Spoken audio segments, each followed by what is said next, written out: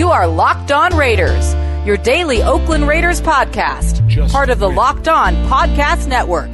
Your team every day. Just win. The autumn wind is a pirate, blustering in from sea. With a rollicking song he sweeps along, swaggering boisterously. His face is weather-beaten.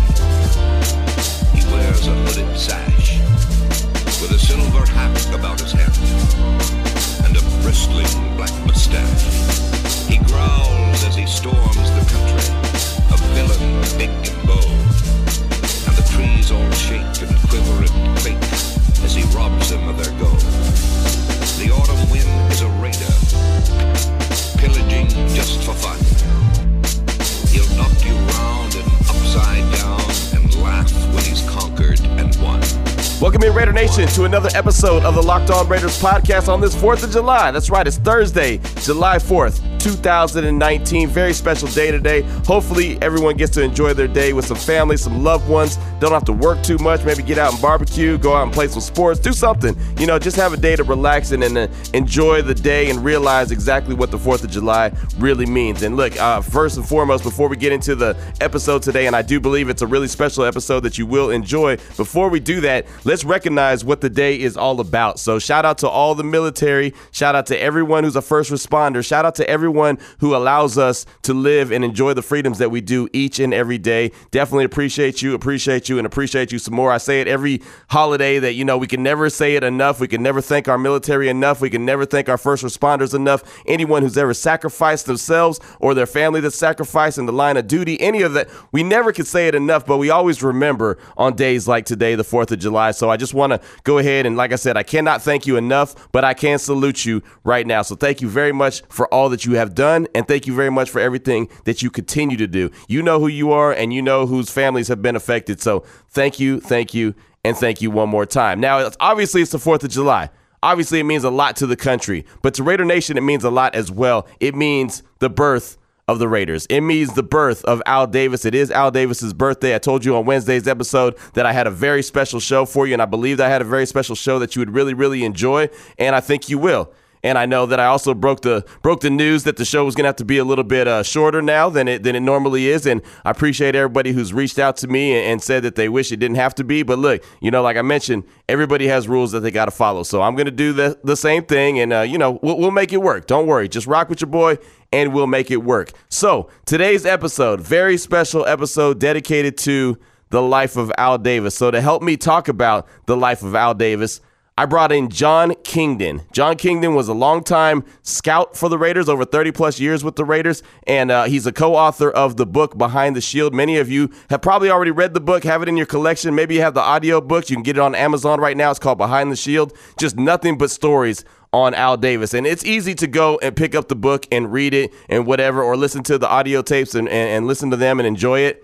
But why not have him on the show, right? Why not have Jon Kingdon on the show, telling some of those stories, talking about Al Davis, kind of picking his brain. So look, what meant to be like an 8 to 10 minute interview turned into about 36 minutes of it. So that's what this episode is going to be all show long. It's going to be me and Jon Kingdon back and forth talking Al Davis. So let's just jump right into it. Joining me now on the phone line to talk the late, great Al Davis is Jon Kingdon, the co-author of Al Davis Behind the Shield. And Jon, it's been a few years since the last time I talked to you, but with the 4th of July here, we obviously celebrate the great nation that we live in, but we also celebrate the greatness of the man, the myth, the legend, the guy who had the vision of the Raiders. That's Al Davis. It's his birthday as well. As a guy who was close and has so many stories about Al, what do you think of? What comes to your mind when his birthday rolls around each and every year? Well, I always think that, it's the one day of the year we really got off, and the joke around the office was that we're getting that July 4th off because it's Al's birthday. And that always worked. Or I still sent him, we had a clipping service, and I always made it a point to still send him those articles that day as well. But, it was a genuine experience. He was certainly a very key part of my life. I was there 33 years, and just right off the top of my head, I'm 66 now, so I really spent basically half my life with the Raiders and working under Al Davis, and it was a genuine experience.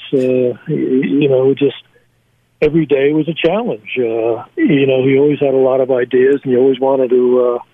It was a battle to keep up with him, but the longer you worked there, the more you learned how to anticipate what he was looking for. And if sometimes he asked me a question I didn't have the answer for about a player, well, I always knew he was going to ask that question in the future about all the other players. So I think he appreciated that aspect of the way I worked with him.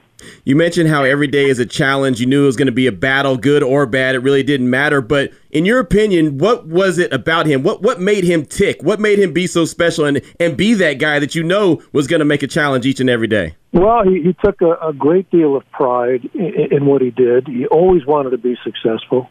And, although he did keep up on a lot of things around the world, the political situation, other sports. He loved women's basketball, particularly the colleges. But this football was his life. It was 24/7, and there was nothing that he was going to overlook. He kept up on every little detail, and you knew it didn't take you very long to know that that if he had like a lawyer's mentality. If he asked you the question, he basically more often than not knew what the answer was going to be.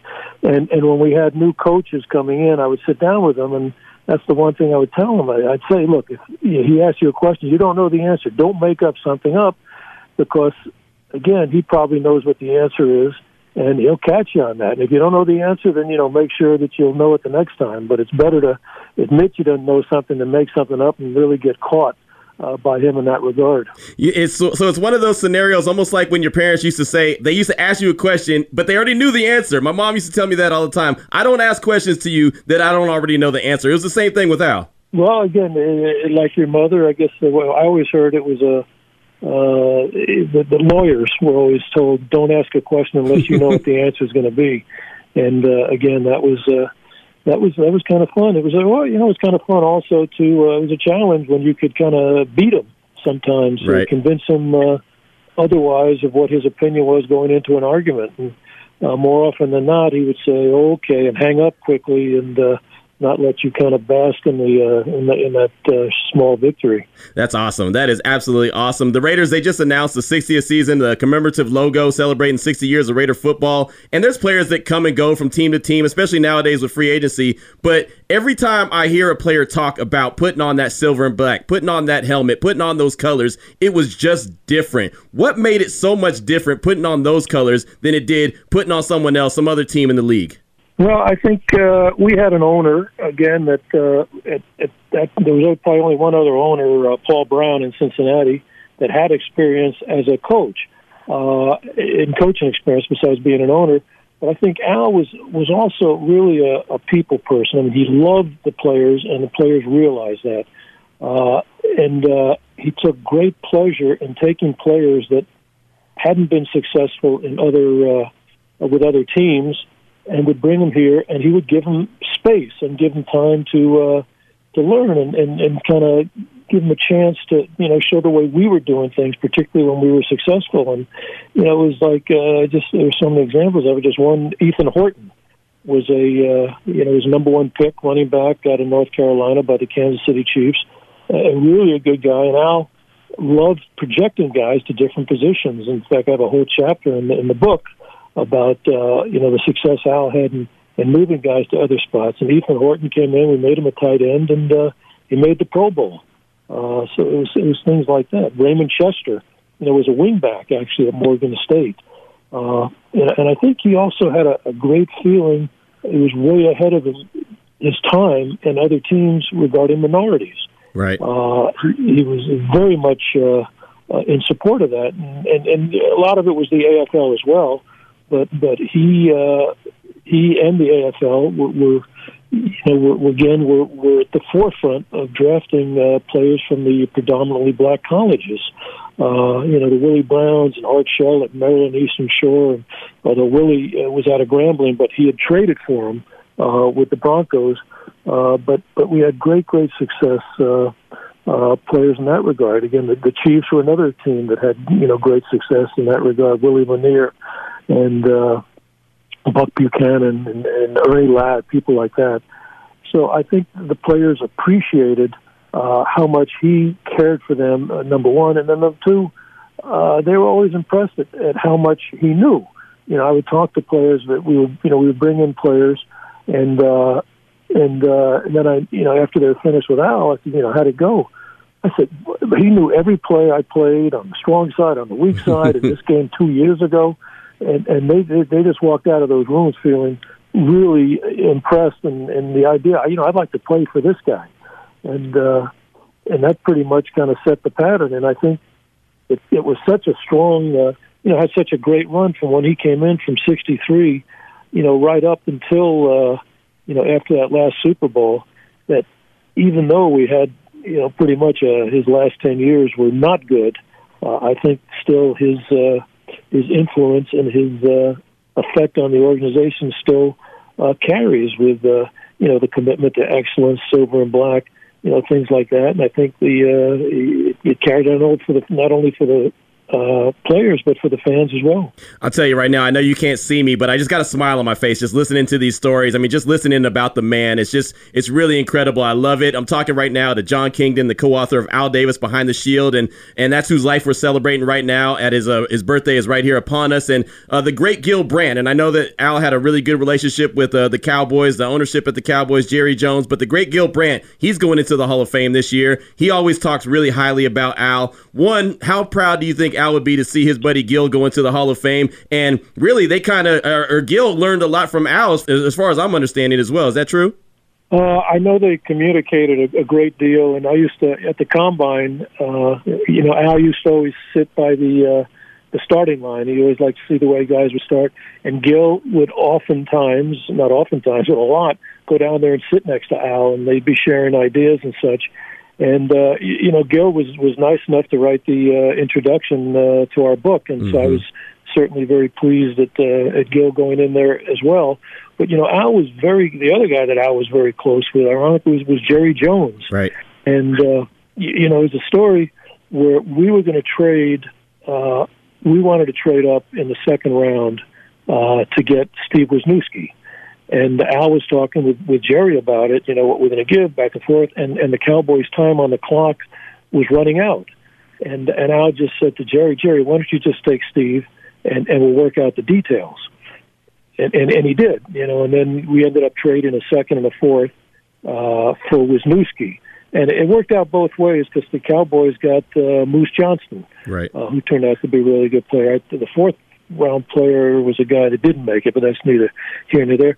But the one thing I always remembered off of that story after we completed the trade to get Steve, and Al said, Jerry is the only guy that I would have trusted to select Steve and then trade him to us after he drafted him. So that was just a really indication of how close they were. And it was always, a lot of times, again, Al always talked about don't talk to anyone, keep everything under your hat, don't talk to people. And I think the one guy that Al did talk to was Jerry Jones. And just an example, when the year Orlando McClain came out, actually our best linebacker was Sean Lee out of Penn State. Okay. And, though, it was I think the 12th pick, and Sean had a major knee injury that year, so you really couldn't take him that high. And we said, let's trade down, get a few picks, and take him either late in the first or early in the second. And Al was kind of enamored with the workout numbers of McClain. And then who takes Sean Lee in the second round but Jerry Jones?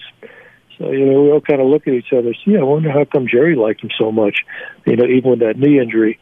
So I think that was just another indication of how much Al enjoyed Jerry. Yeah, and I remember you telling a story about the time when Al was at that time Valley Ranch, and he was actually wearing cowboy gear because he was working out. Yeah, he wanted to.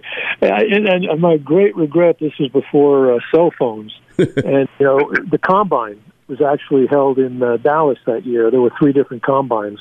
And I think there were 5 different teams there, the Cowboys, Seattle, the Cardinals, and Buffalo, and us. And and Al liked working out. Actually, it was he liked running and such. And everyone had left, and Buck Buchanan was the equipment manager there, and Buck came out and brought Al workout gear, and was such almost a contradiction in terms to see Al wearing Dallas Cowboy gear, and again, I would have loved to, again, we didn't have phones with cameras in it, but that would have been a picture that I probably could have sold right now for a lot of money. All right, so that's part one. That's just part one of the conversation that I had with Jon Kingdon. And, man, I'm telling you, you can ask him a story, and he'll start to talk, and then he'll just continue to go. As you could tell, he'll just go and go and go. It's really a lot of fun to talk to him. I actually had him on my radio show a couple years ago when the book Behind the Shield came out, and or right before it came out, and that was fun. I mean, that was meant to be about an 8 to 10 minute conversation. It turned into about 25-minute conversation in Central Texas. You know what I mean? So it's all good. But, yeah, that was just part one. So coming on back, have part two of the conversation with Jon Kingdon, co-author of Behind the Shield, right here on Locked On Raiders podcast. You are Locked On Raiders, your daily podcast on the Oakland Raiders. Part of the Locked On Podcast Network, your team every day. All right, Raider Nation, hopefully you're enjoying your 4th of July. Hopefully you're enjoying the Locked On Raiders podcast, the episode, the 4th of July episode, the life and times of Al Davis, showing that love to Al on what it would be his birthday. So let's just go ahead and jump right back into part two of my conversation with Jon Kingdon, co-author of Behind the Shield. Right now, the Raiders, they're 1 year away from opening up an amazing new stadium in Las Vegas. If Al was around today, in your opinion, what would he think of his team being on the verge of headed to Las Vegas, being the professional football team that's in Sin City? Well, he loved Las Vegas. He liked going there a lot. I was just there in Las Vegas. I remember David Hum was the backup quarterback to Kenny Stabler all those years. David grew up in Las Vegas. He was the first inductee in the Southern Nevada Sports Hall of Fame. And Al presented him. He had a great deal of affection for David. David died a little more than a year ago of MS, multiple sclerosis. And anyway, I was back there. They named a scholarship after him. And I went by that stadium. It is a very, very impressive structure. What's interesting about it, not want to get off but it's one of those, the Arizona Cardinal Stadium is the first time I saw it, where they would roll the grass field into a dome stadium, and during the week they would roll it out so it would be under the sun, and that's what they're going to do, and I believe they have field turf underneath it just in case things don't work out.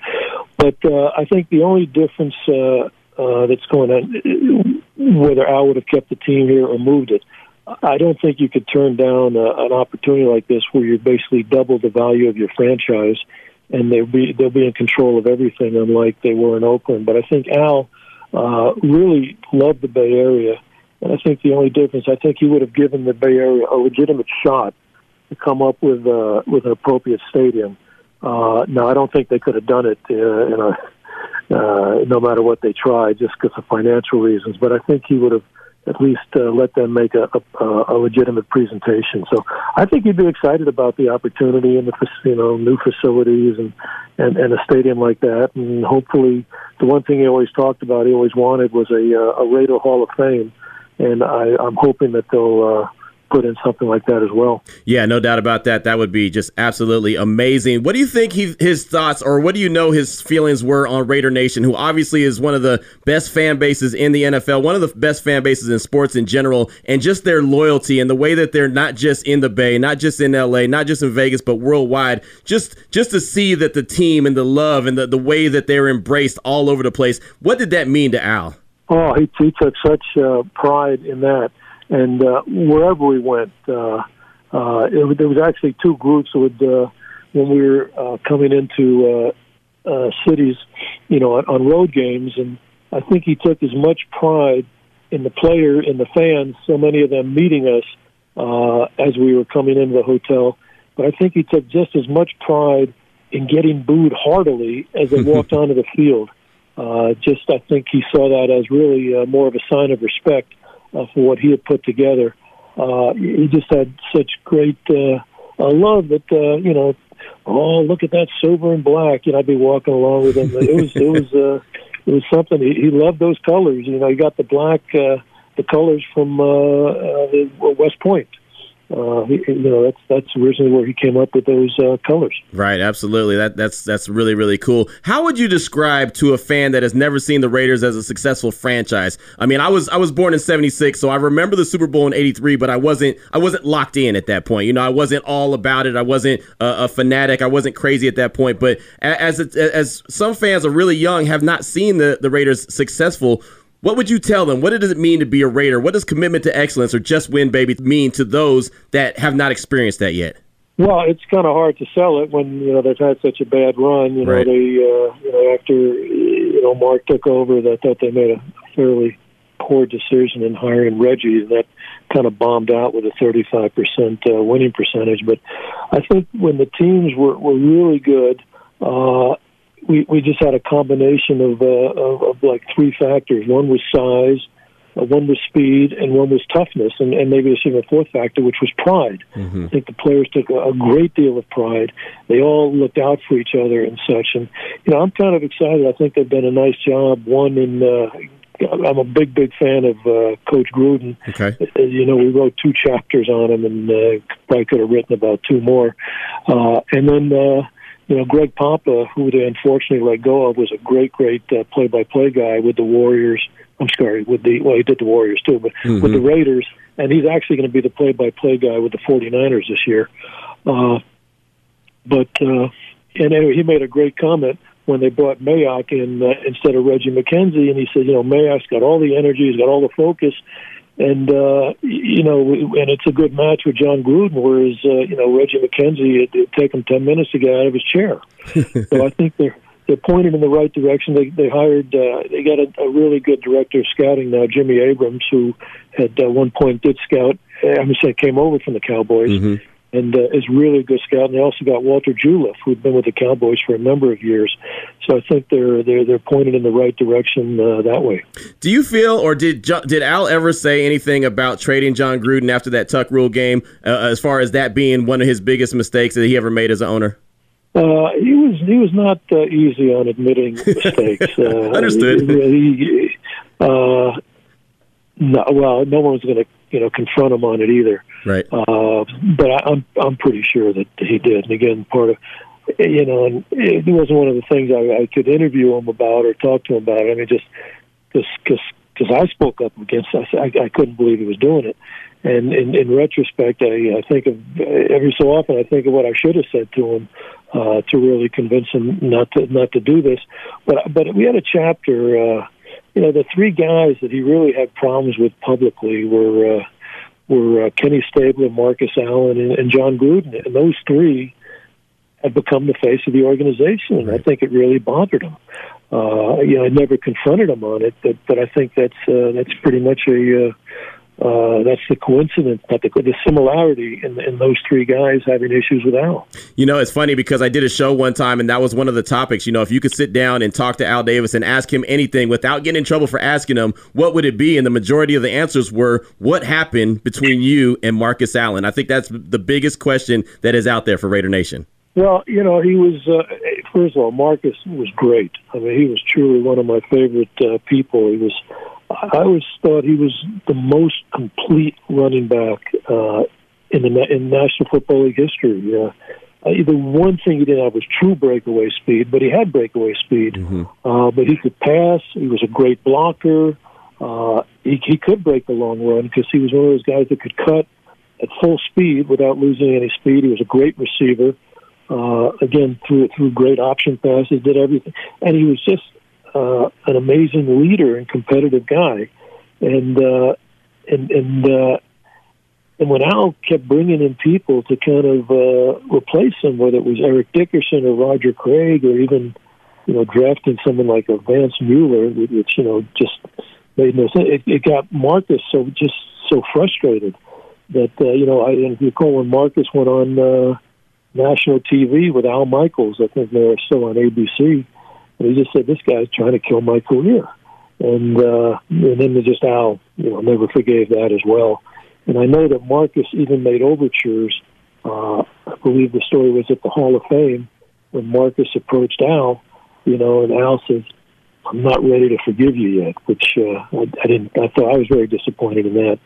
So, there was really the one thing that kind of Al was looking sort of for an excuse to kind of replace Marcus or to blame Marcus. And, you probably won't remember, you really got to be into the Raiders. This was 1986. Okay. We started off the year, lost 4 games. I lost our first 3 games, rather. We won our next 5, and then we were lost the game, and then we won our next 3. So we're 8-4, and we're playing the Eagles at home, and it goes into overtime, and we're close enough in field goal range, and we just got to run a couple of plays, and Chris Barnes or Jeff Jager's going to kick the field goal. And Marcus is so competitive. He tries to make the cut, and the ball pops out of his air, and the Eagle guy picks it up and takes it down to the 1, and Cunningham scores on the next play.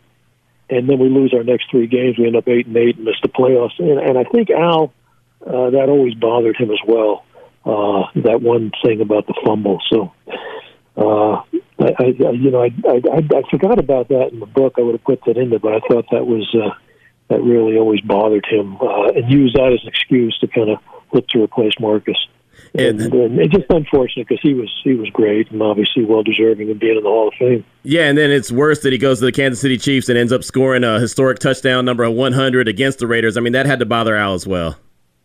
I wouldn't doubt it. And I have to admit, I sort of had mixed feelings about it. It wasn't like you scored and that cost us the game. Right. It wasn't a particularly close game for them. So internally, I was kind of happy for Marcus.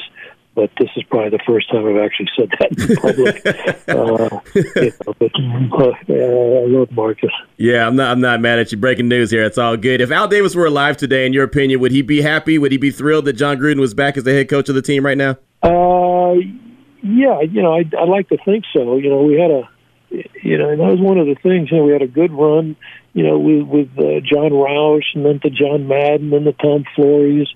And then, we had a bad run of coaches there, from Shanahan was unfortunate. I think he would have been a good coach, but Al just didn't like all the changes he made. And, and Art wasn't very good, and then Mike White was terrible, and Joe Bugle was the right man at the wrong time. I think he would have been better suited in the 60s and 70s because, the tail was wagging the dog at that point. And then John came in. Right. And I don't think Al really realized what he had with John. I think he saw someone that, that he could kind of, I wouldn't say manipulate, but, he would be sort of, would listen to everything that Al. And he didn't realize this guy was a younger version of Al that worked just as hard as Al ever worked and knew just as much as Al knew in this regard. And then you get rid of him and, went from Bill Callahan to Norv, and then bringing Art back again was, a 2-14 year. And then Kiffin to Cable, and Hugh Jackson at least started coaching well. And then, Reggie gets rid of him and brings in Dennis Allen.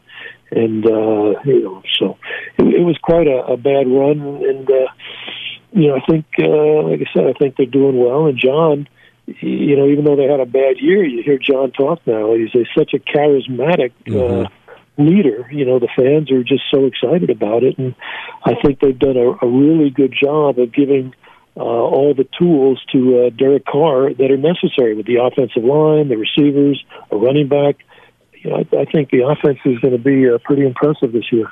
And with that being said, I'm glad you mentioned Derek Carr. Do you feel like Derek Carr is the quarterback that could take this franchise from, obviously they had the good season in 2016, but that was 2016. It's been rough going since then. But do you think he's that guy that could take the franchise with Jon Gruden's help, obviously, and lead him far into the future? Well, I was terribly impressed. If they hadn't drafted him in the second round, I always say the most valuable player that year for the Raiders was Ray Farmer. And you say, well, why was Ray Farmer so valuable? It's because he was the guy that drafted Johnny Manziel instead of Derek Carr in Cleveland. Mm-hmm. So the Raiders don't get Carr. It really was going to be a disaster under Reggie. I think the one thing that's going to be working in Derek's favor that's really worked against him, I think this is the first time he's had the same coordinator 2 years in a row. Right. And that just can't be easy to go from one to the other, to the other, to the other. And the other thing I think that John brings to Derek is, I think, that, again, I was on the outside, but Derek was almost too nice a guy. Oh, it's all my fault. Oh, put it all on me. Blah, blah, blah. I think John needed to make him more of a Rich Gannon guy, who, if a guy misses an audible pickup, Gannon would chew him out. If a guy ran the wrong penny, Gannon wouldn't take any crap from the players. And I think he brought out the best in him. I think that's what John is going to. I think that's what John's putting more into Derek is more of a kind of a tough leadership, sort of a tough love kind of quarterback. That should work in Derek's favor that way. All right, Raider Nation, that was just part 2. That's right, you heard part 1, part 2. Now we got to go down the home stretch. So to do that, you'll hear that coming up in segment number 3, the rest of my interview with Jon Kingdon, co-author Behind the Shield. It's the Life and Times of Al Davis. And believe me, this interview is really fun. It's really great, but it's just a sliver of the life and times of Al Davis. So if you want to hear everything and you don't already have Behind the Shield, I suggest you go hit Amazon and go get it. You can get it right now and you can listen to it. Matter of fact, you don't even have to read the book. You can get the audio tapes. You can actually listen to it right after you listen to this podcast. So coming up in segment number 3 is the finish, the finale, the end. Or since it's the 4th of July, let's call it the grand finale. Let's do that, all right? My conversation with Jon Kingdon, part 3, coming up next right here on the Locked On Raiders podcast. You are Locked On Raiders, your daily podcast on the Oakland Raiders. Part of the Locked On Podcast Network. Your team every day. Talking right now to Jon Kingdon, the co-author of Al Davis Behind the Shield. And I just got a couple more questions for you. I definitely appreciate the time that you've given me. If you could think of, off the top of your head, just your best Al Davis story or one of your favorite Al Davis stories that come to mind, what would it be? I kind of got to see him on a more human side than most people would. I was going to say about going into a fat burger out here. I wrote about that in the book. It was he really liked fast food, and I picked him up at the airport. I was going to drop him off at his place in Marina Del Rey, and says, I'd kind of like to get something to eat now. It'd be okay. Anything around here? I said, well, there's a place called Fat Burger down the road. Yeah, let's try that. I'd like to try that. So we walk in the store. The rest, it's a fast food place, big in L.A. And we walk in, and the guy says, gee, Mr. Davis, back so soon? Was that 3 times this week? And I kind of look at him, and for the only time in my life, he looked sheepish. He says, God, I love this place. Which is why was he so embarrassed? But I think my favorite time, our scouting department was made up of, besides Bruce and myself, was made up of players, former players. Kent McClellan was a great scout, and Danny Connors, great player. Angie Koya was a guy that played for Al at the Citadel. And then when Al got booted out of there for recruiting violations, he followed Al to USC, and he was really a good scout. And then we had Mickey, who was certainly a better player than scout, but he loved when these guys would come. We would come in December and meet and then go to the game. Those guys, I lived in the area, and all those guys would come in. We would meet for a week and go over the whole draft. And Al would come in, and he would just start telling stories about Kent McClellan. And, Kent thought he was going to be a safety here. And when he started walking out there, he said, hey, get over there to corner. And he would laugh, and Kent would laugh about it. He'd talk about Angie Koya, how great a player he was. And then I remember Bruce Allen, who was working as an executive, came up and said, I wish the scouts were in here all the time, because Al is always the happiest when you guys are meeting, and those former players are in the room with him. So I think that was something he always, he never forgot the players. He loved those guys. He loved bringing them into to his annual, every 5 years he'd celebrate his birthday in Vegas. And when Gene Upshaw passed away and George Blanda passed away, he flew in every player that ever knew those guys, and any connection, and had great memories and celebration of those guys. So I think it was his love of all the players that he ever coached or were on the team when he was owning it. I think that's probably the strongest thing I could say about him. A lot of Raider Nation, all of Raider Nation loves Amy Trask for everything that she is, all her football knowledge, obviously being the princess of darkness is what a lot of people call her, being the CEO, the first female CEO of the Raiders. What was that relationship like? What was the relationship like between Amy Trask and Al Davis? Well, I was, she was pretty much all on the executive side, and I was on the personnel side. So, we didn't do too much. But I think, he kind of liked that. I think, from seeing the thing, she wasn't afraid to challenge him, and to kind of take him on legal issues and such. But again, she had nothing to do on personnel. But he always spoke very highly of her, and I remember. Some people kind of badmouthed her in the organization, and he snapped at those people. He said, "Don't ever say anything bad about Amy." Alexa off. But so just this is just kind of an odd story of you at the time. Was I'm on the training camp, and this was one of the few times I was really dealing with her. There was these our training camps were closed, and there were these two Chinese women. That were there, and I just asked, what they were doing, and they said, they were playing basketball. They're from China, and they're playing on the Sacramento women's team. So my sister-in-law is Chinese, and she taught me about 10 things to say, and so I was walking by them. They were by the exit after practice, and I go, "Ni hao, wo hong gao shen kendowni," and I get a double take, like, what the heck? I basically said, "Hello, it's very nice to meet you," and then they just prattle on. I got no idea what they're saying, and I just, I went on for like 10 minutes with a few things I said, and then I closed with the "Shou Shei Ni Wa Aini Zhai," which thank you, I love you, and goodbye. And they're laughing and laughing.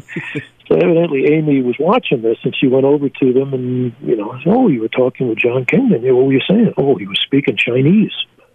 "Really?" "Oh, yes, he was fluent." I mean, they were so polite, which I was not at all. Right. So the next day she sent someone up to me and said, "Amy told me how you're fluent in Chinese, and we have to have you run our Chinese website." Nice. And I just said, "Look, if you want me to phonetically write 'thank you, I love you' and goodbye in Chinese, but I don't think that would do it." But for some reason she never, and I always thought it was funny and an honest kind of thing. It was something worth laughing about, but she never, after the person went back and told her that, I wasn't the guy to do it, she never acknowledged it. I'd always found that kind of funny. That is hilarious. But again, it was kind of funny. But she, like I said, she and Al seemed to respect her a lot, and never put up with anyone saying anything negative about her. And if I brought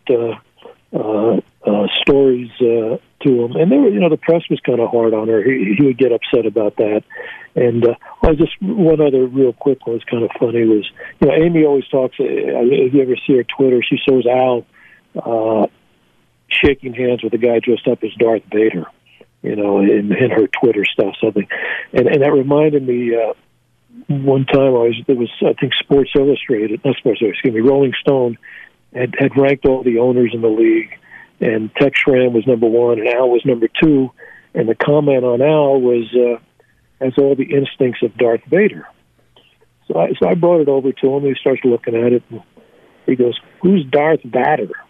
Well, he's the character in the Star Wars movies that epitomizes evil. And I was kind of curious. He kind of looked at me and goes, "That's pretty good, huh?" I said, "Okay." That's funny. So I forgot. I always got a kick out of that story, and I forgot to put that in the book. I thought that was pretty funny too. No, it really is. It really is. Final question for you: what is this final season in Oakland? What is that going to mean to you? Well, the fact that when I moved up here was Oakland, and we went down to L.A., and we came back here to Oakland. I think the league is kind of sticking it to the team a little bit. I don't think for a couple of reasons. When Mark kept saying, "Well, we're going to play with the 49ers," say, "No, we're going to play in San Francisco. No, maybe we'll play in Birmingham, or maybe we'll go to Fresno." I think the league really got upset about it, and I think they set it up last year for the team, to kind of make a final goodbye. With the last home game of the year last year was against Denver, and the crowd went crazy, and they beat the Broncos, and and this year, they got this crazy schedule. I don't know if you're aware of that. Mm-hmm. They got 2 games at home, and then they don't play at home for like 7 weeks. They got 2 road games, and they got a home game in London, and then they got I think 2 more road games, and they got the bye after the London game, and 2 more road games, and they come back here, and then the last home game of the year is against Jacksonville, which is not a particularly historic matchup. So it's not like they've moved, but Oakland should have been like the Steelers. It's a blue collar town, and they gave them the stadium, and I really blame the people in Oakland, way back in 1980, that had the opportunity to give them a good stadium that was appropriate, for a professional team, and they just, when Roselle said, you don't have to do it, they can't move, and and Al proved them, that he was right. Right. I'm going to leave, and so I think. That to me, when I look back on that, I think that's really the sad part, because it should have been, we should have never left Oakland, and never had to leave Oakland, we put it that way. And, in the stadium, even when he came back, was just, kind of putting a ribbon on a pig kind of thing. It just wasn't good. He was throwing good money after bad, so I blame, I think back to those people in, 80, 81, when the team finally left in 82, even though, I don't know if you remember, in 82, we actually practiced up here all year and flew down to every home game. Mm-hmm. That was Marcus's rookie year. We were actually 8-1 the whole season. It was a strike year. So that traveling back and forth never hurt.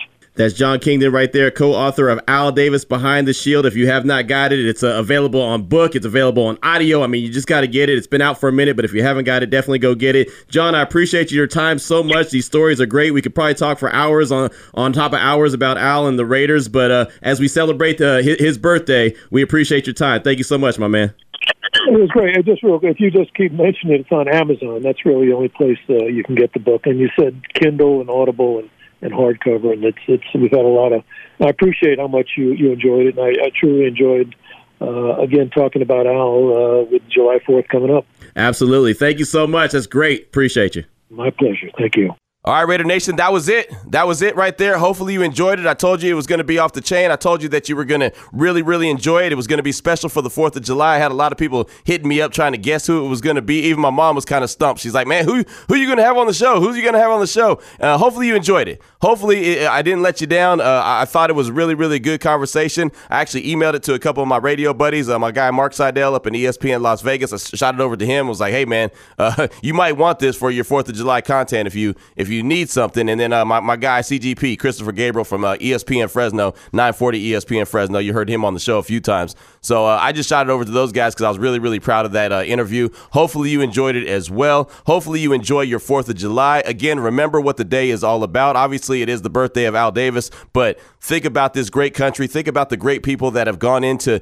doing everything that they do and have done and have sacrificed to allow us to enjoy this day like we do. I'm going out a little bit later on this afternoon with a bunch of buddies and the wife, and we're going to be playing volleyball and barbecuing and just having a good old time. You know what I mean? But there's a reason why we're allowed to be able to do that. So sometimes we need to take that and put that in perspective and realize what is really going on behind the scenes, what has allowed us to be the great country that we are. Yeah, we have issues. Yeah, we have fighting. Yeah, there's a lot of things. We're not perfect. It ain't perfect by no means. Don't get it twisted. But we would not be in the position that we are right now without the great people that have sacrificed their lives and sacrificed what they do, put their lives on hold to go and make sure that they do something for a greater cause, fight for a greater cause. You know what I mean? Just have our backs. I know a young man in Central Texas, he's a really good football player, and he said, you know what, I'm going to go to the Marines. So at the end of this month, he's leaving Central Texas. His name is Matthew Torres. He's leaving Central Texas and headed to San Diego so he can get ready and get started to join the Marines. And so, I mean, it's just,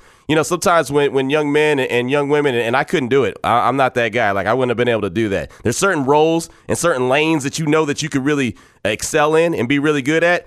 I found mine. You know what I mean? I found mine. That, doing military stuff and all that, first responding and stuff, that would not have been up my alley. I would not have been able to do that. But there's something that's carved out for everybody. And so, I give you the example of my man Matthew Torres, who's going to San Diego, man. He said, hey, I love football. I love this. I love that. But I just think that there's a bigger cause for me. I think there's something that I need to do that's even greater. And I'm just like, dang, you're only 18?